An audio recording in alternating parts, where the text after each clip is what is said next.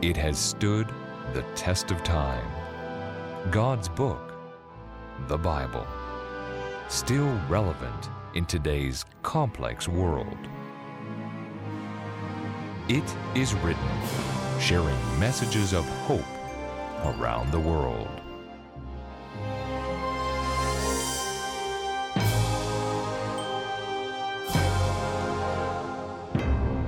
Thank you so much for joining us today on It Is Written. You know, questions form the very foundation of relationships and conversations. That's how you get to know someone, by asking questions. But if conversations were simply composed of question after question after question, and there were no answers, well, we wouldn't get to know that person. And so we are on a journey with our series, Beyond Questions. We need to go beyond just asking questions, but we need to find answers. And during this series, I am privileged to have a dear friend of mine, John Bradshaw, Speaker Director for It Is Written International. I'm so glad that you've been able to join me as we journey to find answers to some of the big questions in life. Yeah, me too, Chris. Thanks very much. And I like your emphasis. You know, the Apostle Paul talked about people who are ever learning but never coming to a knowledge of the truth. That's right. And many people have this experience where it's all questions, but I'm not finding anything I can really hang my hat on. So as we open up the Bible and talk more, I think we'll share some things that will help folks understand that there's something really solid, trustworthy, and believable in the world today. And you talked about this, you used those words, and I like those words, solid and trustworthy. You know, last week as we talked about your personal journey and finding and asking that question, what is the real meaning of life? And finding the real meaning in life is finding God's purpose for me as an individual and then being obedient to the end of that purpose. If there is a God, I believe there is, and if He was responsible for generating our lives, and no doubt about that, then He must have a purpose for us. That's right. Otherwise, none of it really makes sense. Some people quit because they're discouraged or dissuaded or can't find answers. But if you don't quit, but you press on, determined to have God show you His purpose for your life, you'll find that, and that's when life becomes filled with meaning. And you use that word discouraged. And there are many people, some of them watching today, who are discouraged, who are discontented, because just like in your story, maybe they've grown up in the church, or maybe they've observed church from the outside and seen that there aren't answers, and there's, and I'm going to use a really strong word, but that word hypocrisy, where something's being said but not actually practiced. It's funny you should use that word. I was thinking the very same thing. You and I, I'm sure, have both heard many people say, there are too many hypocrites in the church. Yes. Well, yes, there are, but there are probably hypocrites in Canada too, but you wouldn't have someone from Saskatchewan saying, well, I'm leaving and I'm going to move to Australia because there are too many hypocrites in Canada. That's right. You know, that's just a part of life. It's when we find them in the church, they push us out of the church, and that shouldn't happen. That's right. And in fact, as I pastored churches, people would say that, especially young people would say to me, Pastor, the church is full of hypocrites. And I say, yes, I know. That's why they're here, trying to find God's purpose. And so we talked about finding God's purpose in His Word. But there may be someone out there asking the question, can we really trust God's Word? Is God's Word, what are the odds that this book really is what it says it is? That's a question that everybody should answer.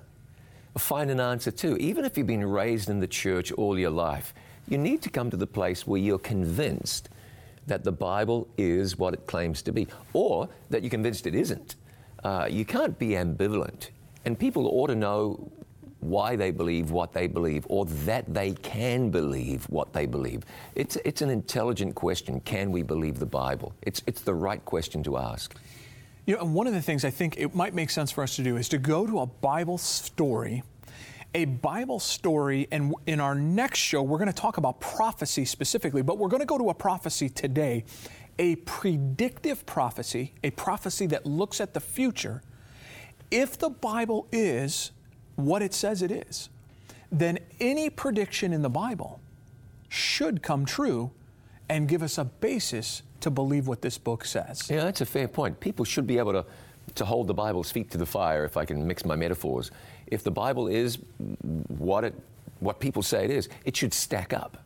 So the predictive prophecies ought to mean something valid. So let's go ahead and take a look. Let's look at a classic predictive prophecy in the book of Daniel, Daniel chapter 2. Okay.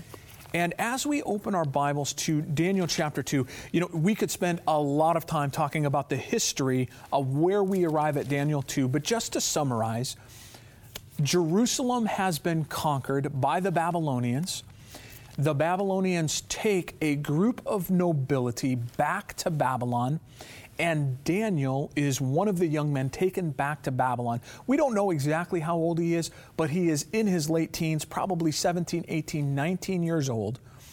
He goes to Babylon, and I love the book of Daniel, but they go through a process of removing Daniel's identification by taking away his home, taking away his food, taking away his name, taking away his ability to reproduce.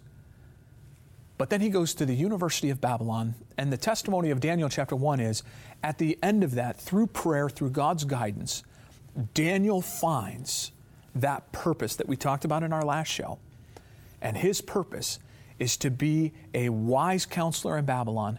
And the Bible says that he's actually found to be 10 times smarter than the rest of his classmates who were from Babylon. So an amazing story. But now we appear in Daniel chapter 2. And so, John, maybe give us a little context. What's happening in Daniel chapter 2? King Nebuchadnezzar, the mightiest man on the planet, excuse me, has a dream. Not just any old dream, it's an impressive dream. It stirs him, so much so that he wakes up.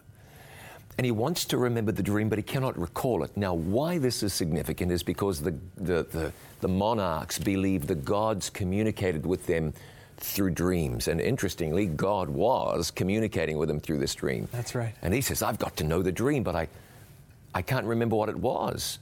And I want to know what it means, but how can I if I don't know what it was? So he calls his wise men together, and maybe I should read something here. In verse 3, his counselors. Yes. Daniel 2, verse 3.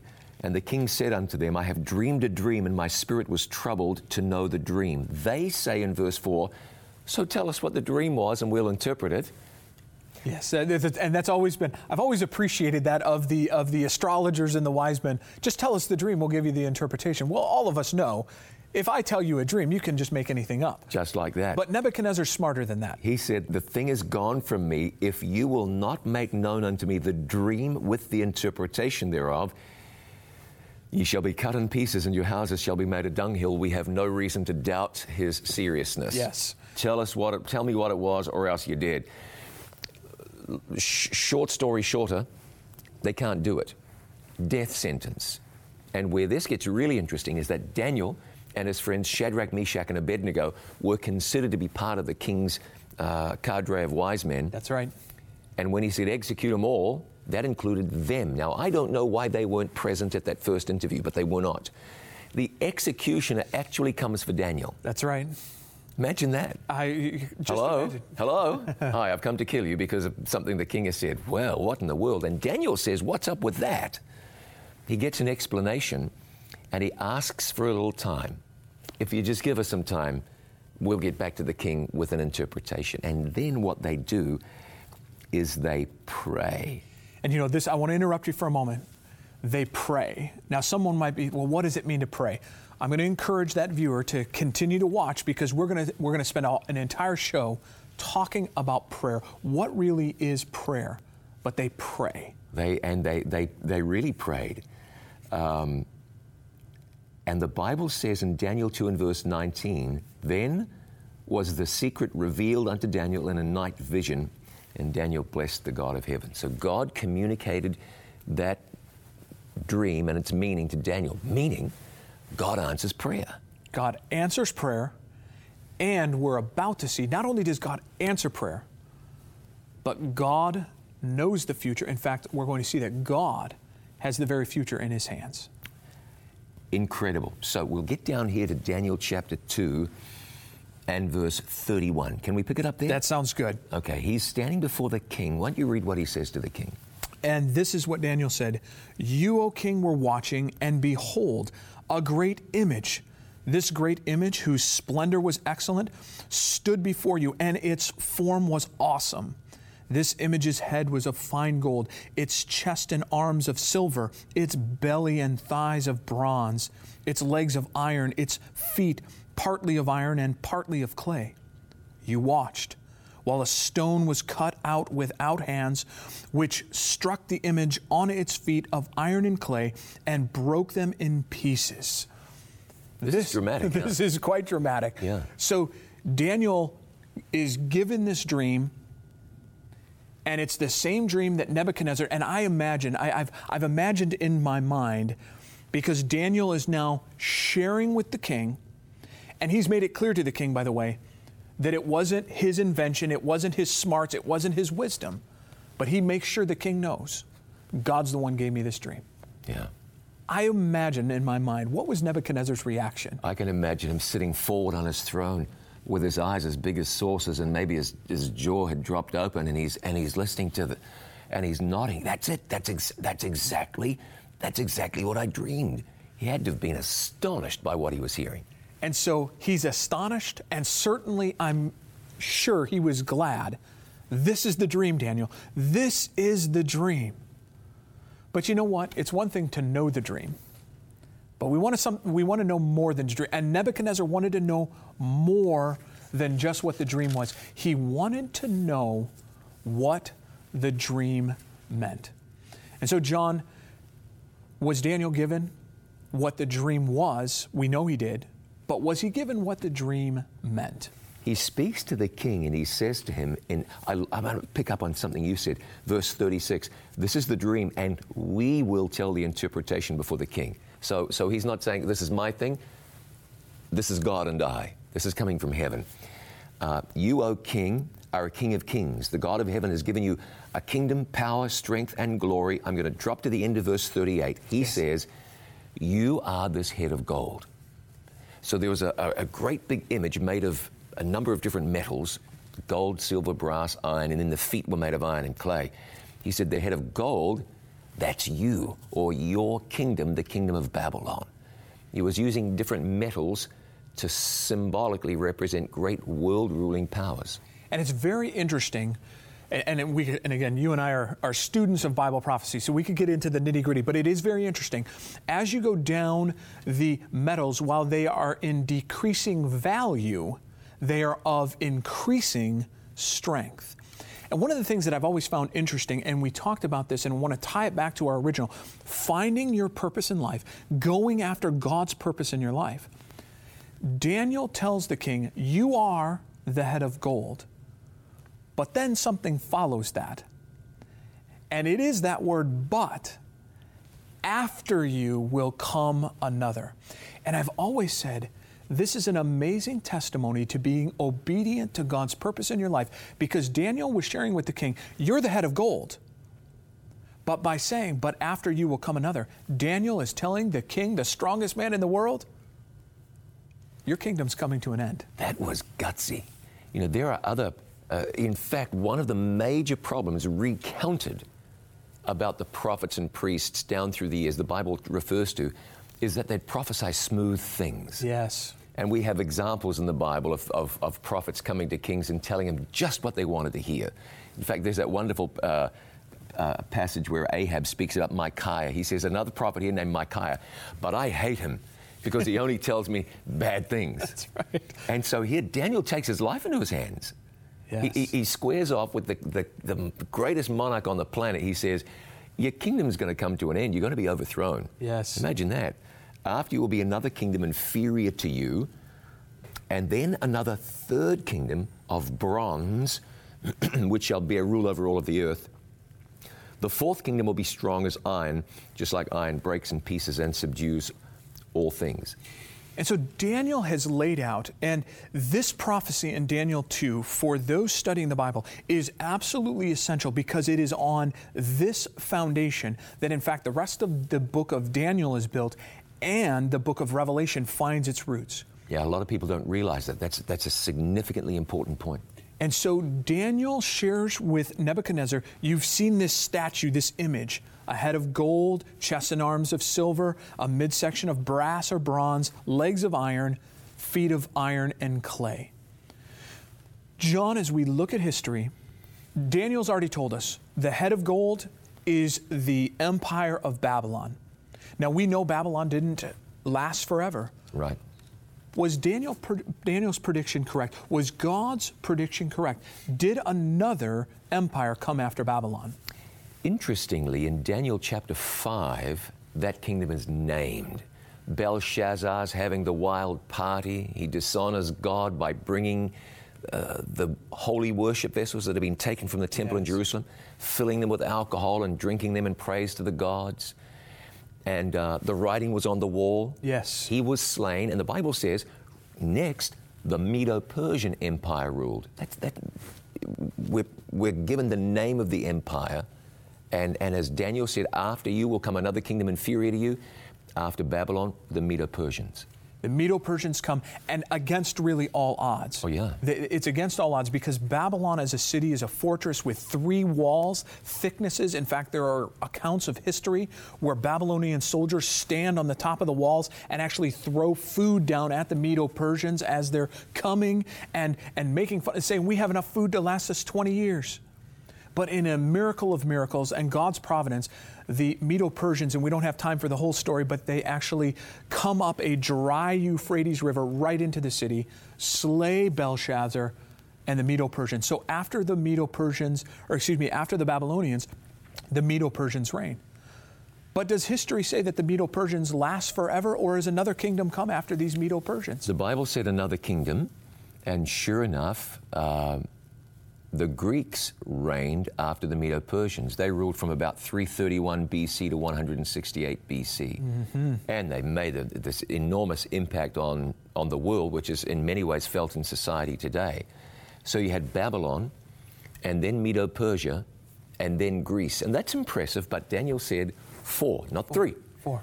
And it's very interesting, the metals used, the brass, the bronze, the Greeks are well known for using bronze. And again, it's against all odds because Alexander the Great, who's the great general that leads the Greeks across, comes from a little tiny place in Greece, but undoubtedly remembers the Medo-Persians coming and invading and killing his people. He sweeps across, conquers the Medo-Persians, but Greece doesn't end or doesn't last forever. It comes to an end. John, what kingdom comes from history? What kingdom defeats the Greeks? In Daniel chapter 2, you have this great image with legs made of iron. Historians have even referred to Rome as the Iron Kingdom. It was mighty, powerful. The iron represented was a fitting emblem of this empire that did crush and break in pieces and bruised. Interesting bruise, because Christ would be bruised according to that original prophecy in the book of Genesis. He was more than bruised, but bruised on a Roman instrument of torture. That was a Roman cross Jesus died on. Yes. And the Romans ruled and reigned for hundreds and hundreds of years. You can go right now to Hadrian's Wall, the border between England and Scotland. That was a Roman wall. I've actually stood right there at Hadrian's Wall. Isn't that something? The Roman baths down in Bath, and I don't mean to be fixated on the United Kingdom. The ancient Roman wall in London, you can still see remnants of that. Right. And then you go to Rome, and the Roman ruins are just everywhere. This was an incredibly powerful kingdom. You would think it would just last forever. But kingdoms don't, and God had said this one would not too. And the fascinating thing is, the Romans are actually never defeated. That's right. Because we have these very clean demarcations: gold, silver, bronze, iron. But then all of a sudden it kind of just leaks, and we have iron mixed with clay. So the Romans are actually never defeated, but simply divided. And we can go to Europe today, and I know you've done some extensive touring in Europe, and the countries of Europe today are simply the divided remnants of the Roman Empire. Yeah, that's right. And so God predicts, God foretells with exact precision and accuracy, hundreds and hundreds of years before these things even come about, that this would happen. absolutely fascinating. But the prophecy doesn't end there, John. No, God saves the best to last.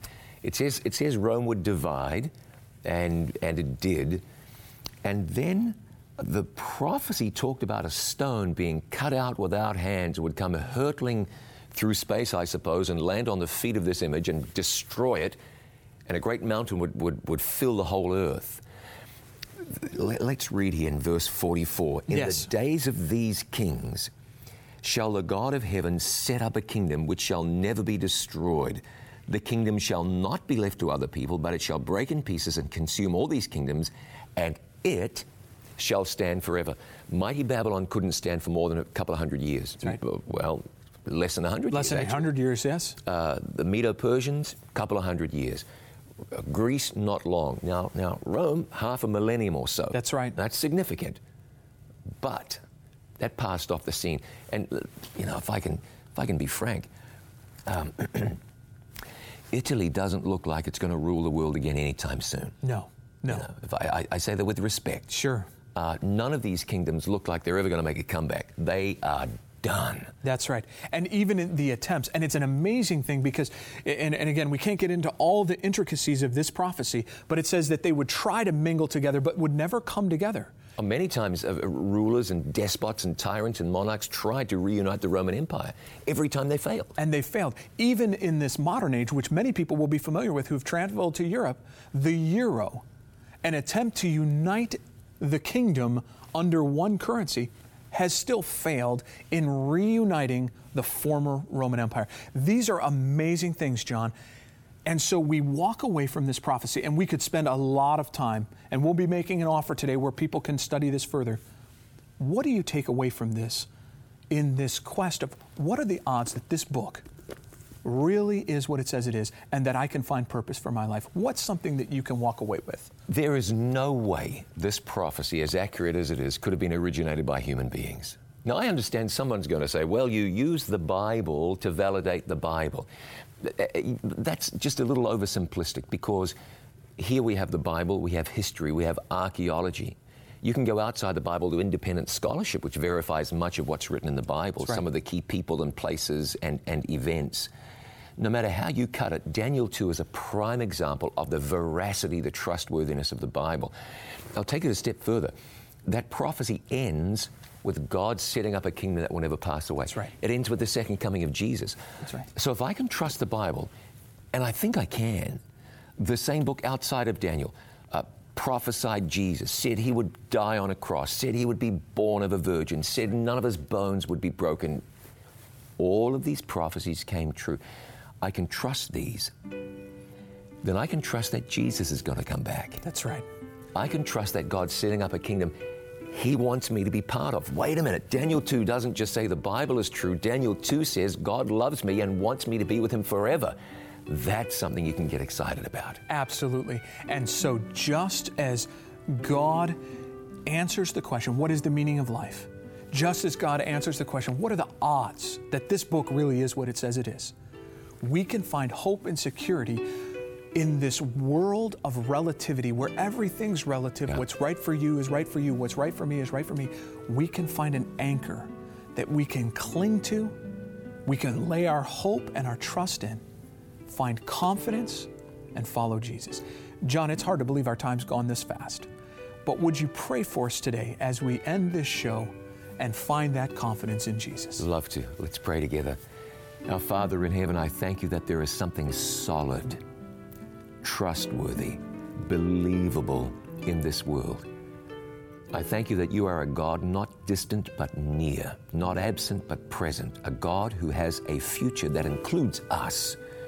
Thank you that your plans involve each one of us. We love you and thank you. Thank you for showing that you are a God whose word is true. In Jesus' name, amen.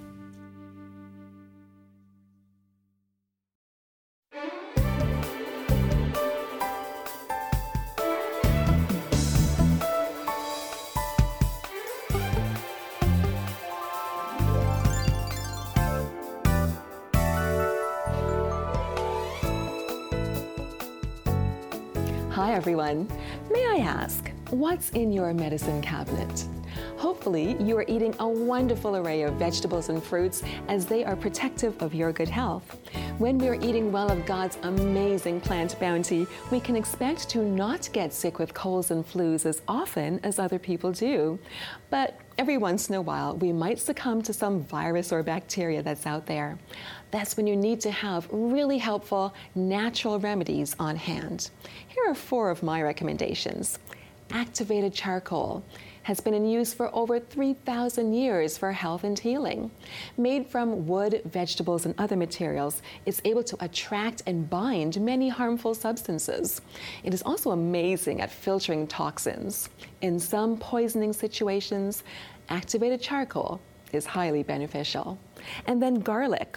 It's remarkable for its antibacterial and antiviral properties. Feel a cold coming on? Nip it in the bud by boiling 2 cloves of garlic in 2 cups of water for around 10 minutes. Drink this tea throughout the day.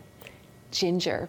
It's been proven to be very effective in alleviating the unsettling symptoms of motion and seasickness, including dizziness, nausea, vomiting, and cold sweating.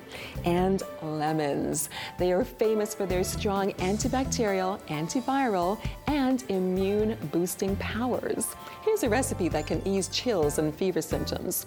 Add the juice of 1 lemon to a cup of hot water with honey and drink at once, and then every 2 hours until the fever or chill subsides. I hope you'll add these suggested superheroes to your medicine cabinet, along with fruits, vegetables, and especially the dark leafy greens. I'll see you next time.